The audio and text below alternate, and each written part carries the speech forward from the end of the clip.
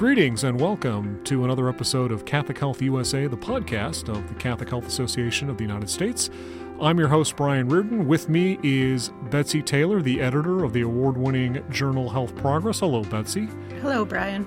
Here we are in November of 2021. We've been, a lot of the episodes of late have been around COVID. This time we're going to do something a little different. We're going to try to shine a light on a topic that we find to be very important and somewhat misunderstood, not only among Catholic healthcare workers, but among healthcare workers and clinicians around the country.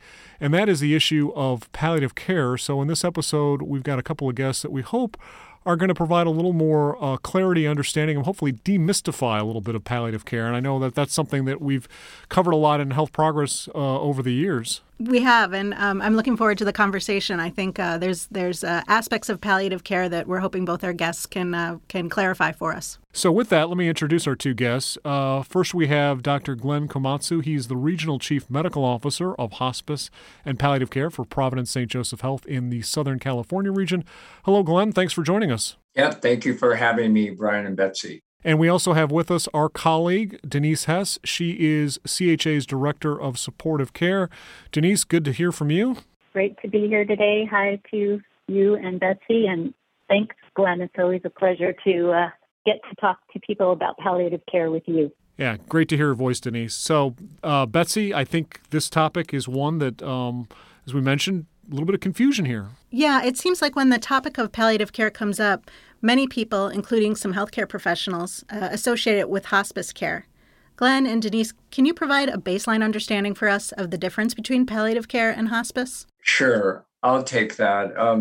The two are conflated. The easiest way to answer it is that hospice is palliative care in the last 6 months of life. But the broader field of palliative care addresses a person with a serious illness, a chronic illness, or terminal illness any time after the time of diagnosis. And even it can be for patients that are going to get better, that are going to be cured of their illness. And so describe what a typical patient would have, like what conditions they might have. I think they're of any age too. It's not just people who are towards the end of their life. Can you kind of give us an example of a generic patient profile? If someone came to your office or you had a physician who referred somebody, what would that look like? Thanks, Brian, for that question, because that is also misunderstood. So it's a patient who's struggling, basically struggling from pain, not just physical pain, but emotional pain, psychological pain, spiritual pain, existential pain, and who's suffering. Maybe they're trying to adjust to having a chronic illness. Maybe it's a condition of chronic pain that, but they're going to live for years or decades. Or maybe it's a serious illness that could be life-threatening. And Denise, from your perspective, I know you've got a lot of background in promoting palliative care with the Supportive Care Coalition. Prior to that, I think with Providence and now with CHA. There's a spiritual component to it as well, right? Absolutely. Yeah. To Glenn's point, so patients who are struggling because they're figuring out how to live with a new diagnosis of a serious illness, many times that struggle includes brand new spiritual and religious questions, spiritual and religious pain. And one of the beauties of a palliative care interdisciplinary team is that with all members of the team, physicians, nurses, chaplains, social workers, all types of pain can be addressed and treated, including spiritual pain. So a palliative care chaplain can assist that person, support the person with the serious illness and also their loved ones with navigating, negotiating, kind of figuring out what their relationship is to the transcendent in light of this new situation.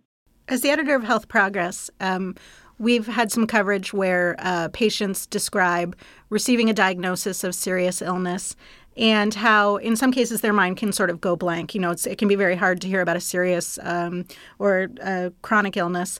And so how do you introduce the topic of palliative care? Do you bring that up right after diagnosis? And do patients generally know what it is, or do you have to sort of give them a quick education? It's really a very individual journey that each person goes through. And so some people reach out for help right away. Some people want more time to process. When we approach patients, it's always with the theme of how can we be helpful? And sometimes they're overwhelmed, and I just really can't conceive of talking to another doctor, another team. So can we please hold off, which is fine. And some patients really need support right from the very beginning. And so we join at the very beginning. So timing is really important, and it's based on the patient and family's sort of what they think when they think the time is right. And to Glenn's point, I think one of the adages around palliative care is, as a scalpel is to a surgeon, communication skills are to a palliative care team. And I think there are not many places in healthcare today where one of the main and foremost priorities of the healthcare caregiver is listening. And what Glenn just described so well is that there isn't really a singular approach to how to introduce or welcome a patient into the palliative care support system.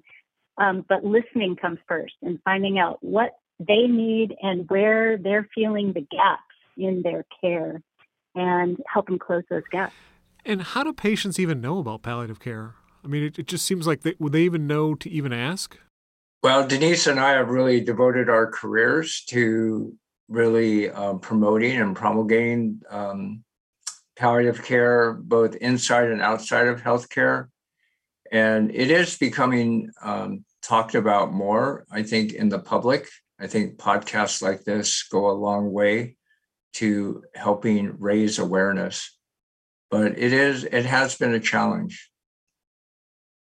Mm-hmm.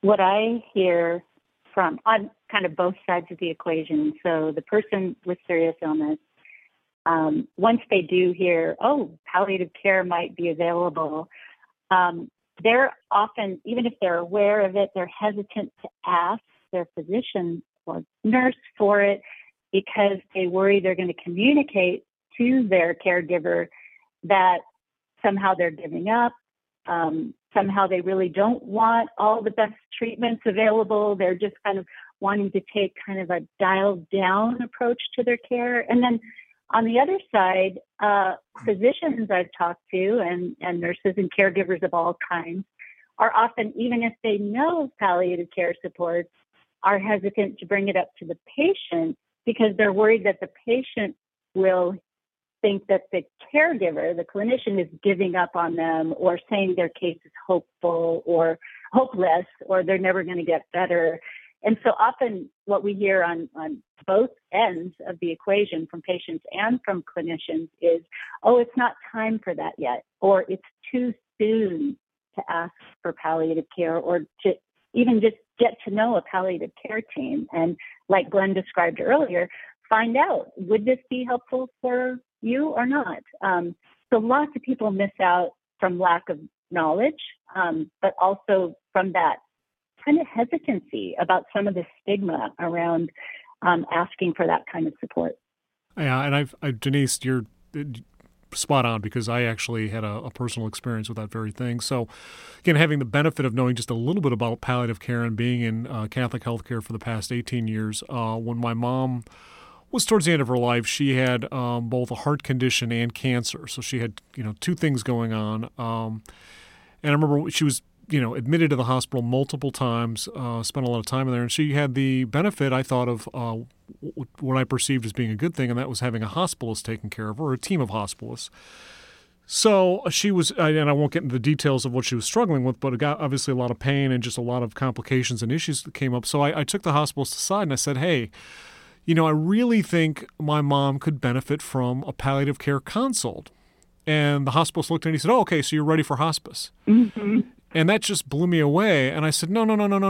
She's not ready for hospice. I know that. And I think from this point on in the conversation, she lived for another 9 months or so and actually had some, a lot of productive living left to do. And so that really just, and I've heard other stories too from colleagues who have gone into, various hospital settings and asked for that, and it just automatically, like we said at the top of the conversation, it just immediately equates to, okay, you're giving up and you're ready. So again, what advice would you give to that hospitalist if you were, or what advice would you give to somebody like me who's, advocating on behalf of a loved one?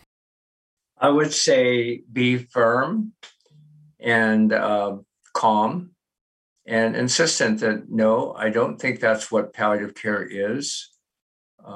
And I would like that support from my mom, but we're not ready for hospice.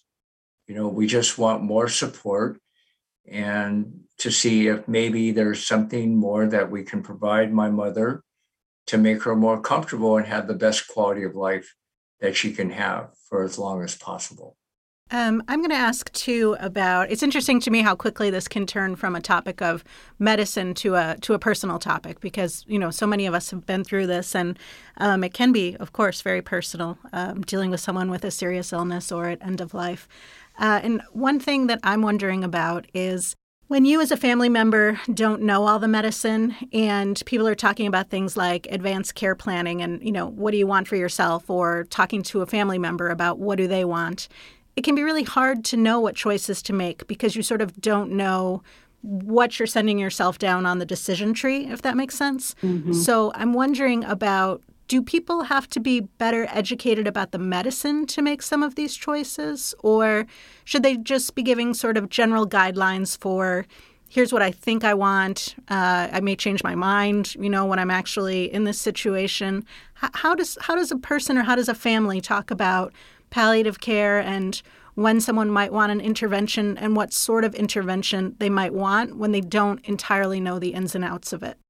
That's a great question, Betsy. And I'll give you my view. I think Glenn might have good stuff to add. Coming at this as first working as a palliative care chaplain, so not with a medical background.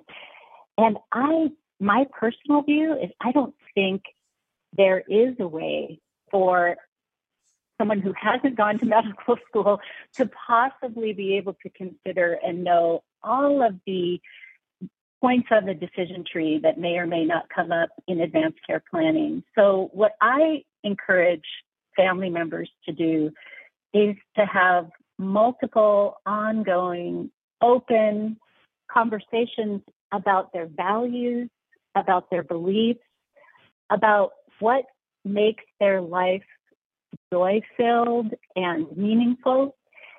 And then that provides the family members and friends who might down the road end up being in the position of making decisions on behalf of their loved one a much more helpful rubric or template to go by than, they said they would never want to be kept alive by machines.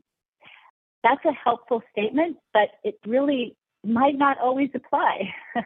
And so instead, if you know their values were that what made life most joy-filled for them was being able to see and talk to their grandkids and look at photos and be able to reminisce. And for some, it's being able to eat food through their mouth and taste it. For others, it's, not being tied to having to spend a lot of their time in doctor's offices receiving treatment. They want most of their time to be outside of medical settings. So those types of values and belief discussions are often more helpful than trying to figure out all the medicine. But Glenn, what do you say?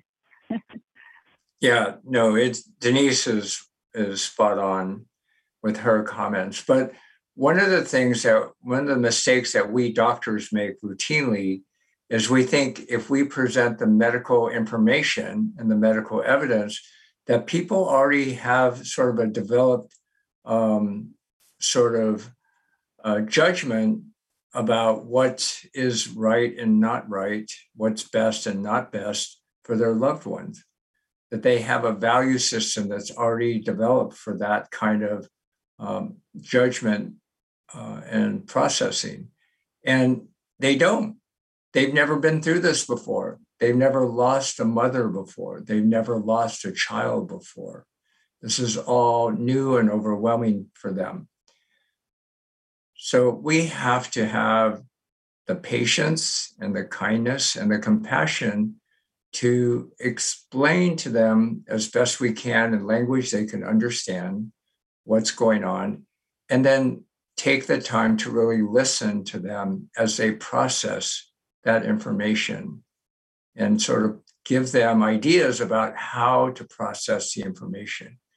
Give them some help in forming a value system whereby they can use that to then make decisions. Also understanding that medical decision-making is a process and takes time. And as the patient's condition changes, the circumstances change, the decisions may change. So being patient with the process and really focusing on developing a relationship of trust and kindness with patients and families is key to the work we do in palliative care. Now that sounds... Yeah, and as you were talking, sorry, Brian. No, go ahead, Denise. No, please. As Glenn was talking, I just had, having spent many hours with patients and watching Glenn work with patients and family members, one of the things that all palliative care teams, but specifically my experience with Glenn, does so well is we forget how fragmented the medical system is. So just imagine, as many of us can remember, family members in the ICU. And what happens is one specialist walks in and says, wow, things are looking so much better today. Well, they're really just talking about the kidney. Mm-hmm. Another specialist walks in and says, things are about the same, maybe a little worse. They're just talking about the lungs. And the family is on a roller coaster ride of emotions, of course, with each, arrival of each specialist. What palliative care teams do so well is they bring it all together and talk about the whole person. And again, not just their isolated bodily organs, but the entire person. And from a medical point of view, no doubt, but also from the point of view of what kinds of decisions might be ahead for the family and what those decisions will mean for the kind of life that their loved one will have as the disease unfolds. And there, unfortunately, for better or for worse, there are very few other folks in medicine who know how to bring it all together like that for families. And it's so valuable to get that big picture view. And listening to both of you, it just seems like it's a special skill set that maybe is needed. But I'm curious, Glenn, I've actually got kind of a two-part question for you. Is one, why did you choose to be a palliative care specialist? And two, was there something in med school that maybe attracted you to that? And maybe this is a three-part question, sorry, but what do they, what do med schools do as far as how much do our med students and residents actually learn, or how much are they exposed to palliative care, the concept, and maybe even palliative care consults and teams? Unfortunately, Brian, the exposure from med students, and I know this firsthand because my daughter just graduated from med school last year. Congratulations. Thank you. But there are so many demands on med students' times. Like every department feels like their specialty is really important, which is completely true, that there's only so much time in the calendar, so much time in 4 years that you can pack into medical education. So the answer to your question is there's not a lot of time for palliative care, especially mandatory time in most medical schools. There are some exceptions, but very few. The second is that palliative care did not exist when I was a med student or a resident, or even early in my career. It's a relatively recent specialty. It It was only recognized by the American Board of Medical Specialties as an official specialty of medicine in 2006. Wow. To give you some idea. So I started life out as a pediatrician and then a neonatologist, and I practiced in a neonatal intensive care unit for 20 years. And what I became increasingly discouraged about with the practice of neonatology was the ethos of saving every baby, saving smaller and smaller babies without regard to the pain and suffering that we were putting the babies and the families through, even when we knew that the outcome was not going to be good, that the baby was ultimately going to die. We kept treating until it became clear the baby was actively dying. And we never were honest with parents or gave them choices along the way. And that's why I walked away from neonatology and went and did an adult palliative care fellowship in Boston in 2004 to 2005. I'm also wondering, Glenn, if it's something that's maybe not easy to talk about, but when you work with slightly older children and their families, how do you have those discussions? How do you explain death to a child? It depends on the child's developmental age. Children do develop an understanding of death at an early age because they have pets that they see die. So it's difficult. It's not easy work, but we have the help of social workers and chaplains who work with them, who have knowledge of play therapy, who play with children, and children express themselves through play. And they talk, they don't have the same vocabulary, obviously, as adults, but they can express their fears and worries through their play. So we watch that. And also, children are very savvy that have been chronically ill for some time. Even 8, 9, 10-year-olds can really talk about their experience because they've seen, especially in the world of cancer, they've seen their friends and people that they were in treatment with die or not show up to clinic anymore. And they don't have the same fears that adults do around death and dying necessarily. So I always try to talk to children directly, ask them, what do you know about what's going on? And are there things, or do you have questions for me? And I encourage parents to listen to their children's voice.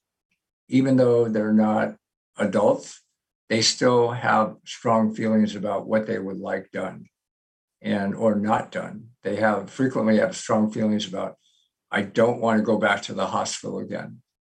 And I encourage parents to listen to that voice.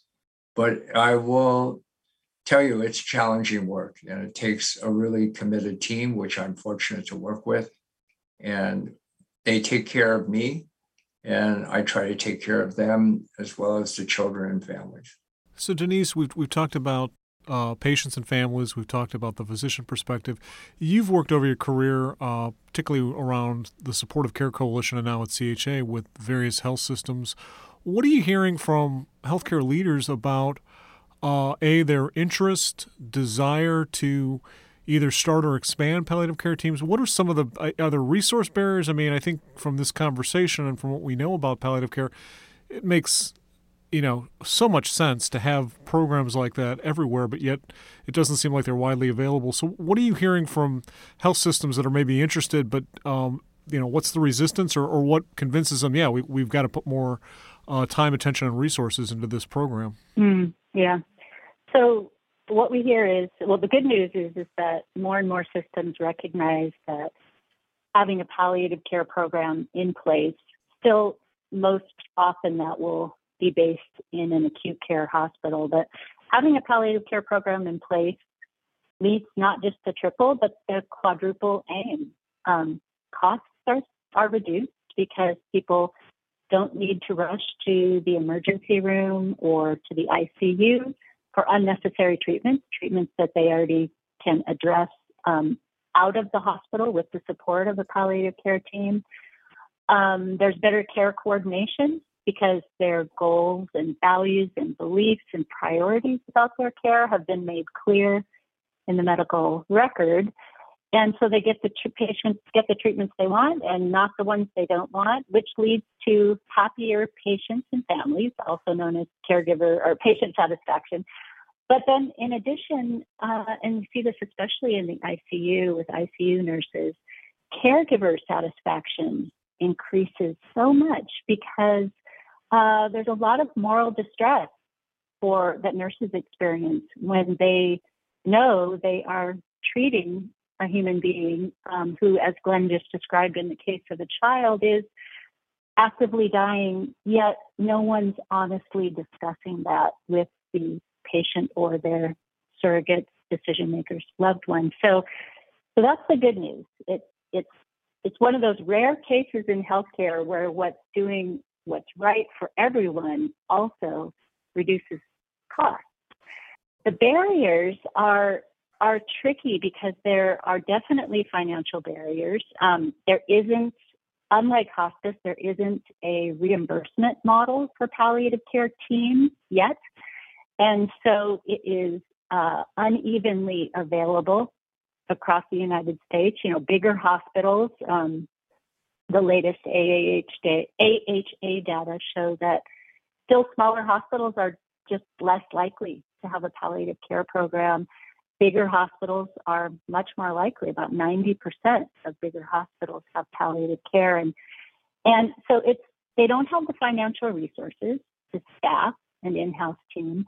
But as Glenn mentioned earlier, and as his daughter just experienced going through medical school, there is still a great shortage of palliative care clinicians. So even hospitals that really want to have a program, if they're smaller, if they're rural, they might have trouble recruiting and retaining palliative care program staff. So many barriers. Yeah, well, I would imagine that's going to be even more of a barrier going forward because of all the post-COVID shortages that we've been hearing about. But no, your point about Exactly. Yeah. the palliative care offering that is actually, I hadn't thought of that, is it's helpful to the caregivers because they have, again, a group of colleagues that can support the patients that they care so much about. So that's really interesting. Yeah. Well, we've got a couple minutes left. Betsy, I'm going to let you have the final question and let each of you just kind of, again, I think the main question, and I don't know, I'll let Betsy ask it, but I think, what do we need to do to get the palliative care more widely accepted? And I don't know, Betsy, if you want to add to that. I will. I think I can add to that question. Denise, you and I have been talking about what different healthcare systems have been doing. And as you know, Health Progress has stories coming up from Peace Health and from Ascension about extending their medical services as it relates to palliative care. I know in some cases, healthcare systems are doing more training for their primary care physicians on palliative care. With sort of the aging of the population and technological advances, where do we think palliative care is heading? Yeah, great question. So you're right. I see it kind of as a multi-pronged strategy. So, right, CHA, we're all about supporting and amplifying the good work being done by our systems. The other piece of this is educating and raising public awareness, kind of back to what we talked about earlier. Once there've been some really good market kind of focus group studies done on people who don't know anything about palliative care, and then palliative care is described to them, and it's upwards of 90% say, oh, I would absolutely want that. So one of the challenges before us is how do we get the word out about what palliative care is and isn't, and as Glenn said, this podcast is helpful, and raise public awareness so that people know to ask for it, to ask again, to insist on it, and then it will put some helpful pressure on systems who maybe haven't, or hospitals who haven't had a fully staffed program or haven't been able to make that happen. Kind of creating that consumer demand, I think, is a key part of getting palliative care out there. That's a lot how the hospice movement grew. At the beginning, people were like, no, thank you. That sounds terrible and sad. And lots of misconceptions around hospice, but as people experienced and shared their experience by word of mouth about what a different quality of end of life they had with their loved ones, then people are asking for it. I need to get hospice. How do I get it? And where is it? So I think the same thing is the next frontier for palliative care. And Glenn, any final words? This is the big question, and it really is a cultural question. Our society in this country is not accepting of death and dying as part of living, even though intellectually we know that. Emotionally, psychologically, we want to avoid the topic at all costs. And so that kind of cultural attitude extends from the general public into healthcare, which is why we spend so much money on non-beneficial care at the end of life that they don't do in other countries like Europe, like Scandinavia. And they have much better outcomes, much better patient satisfaction scores than we do, and they spend a fraction of what we do. So not to end on a pessimistic note, but I think we need to keep continuing to do our best to raise awareness, to move the needle into a more humanistic approach, as Denise said, to whole person care. And we need to really follow our missions as Catholic organizations. One of the things that really struck me and attracted me to working with Providence is their mission to preferentially care for the poor and the vulnerable, the sick and the dying. And we need to follow that mission and make it come to life. Yeah, and I think Providence also has it's Ease My Way. There was a Yep. Yep, and that's really what palliative care, I to me, is all about. It's easing the way. So absolutely. Know me, care for me, ease my way. There you go. Dr. Glenn Komatsu, Regional Chief Medical Officer of Hospice and Palliative Care for Providence in the Southern California region, and Denise Hess, you're our great colleague. You're our Director of Supportive Care. What a pleasure to talk to both of you. Thank you, both of you, for your time in having this really important discussion. Wonderful talking with both of you, and thank you for the work you do. Thank you so much, Brian and Betsy. Yeah, thank you. And that is another episode of Catholic Health USA, the podcast of the Catholic Health Association of the United States. Again, for Betsy Taylor, I'm Brian Reardon, and until next time, we'll talk to you.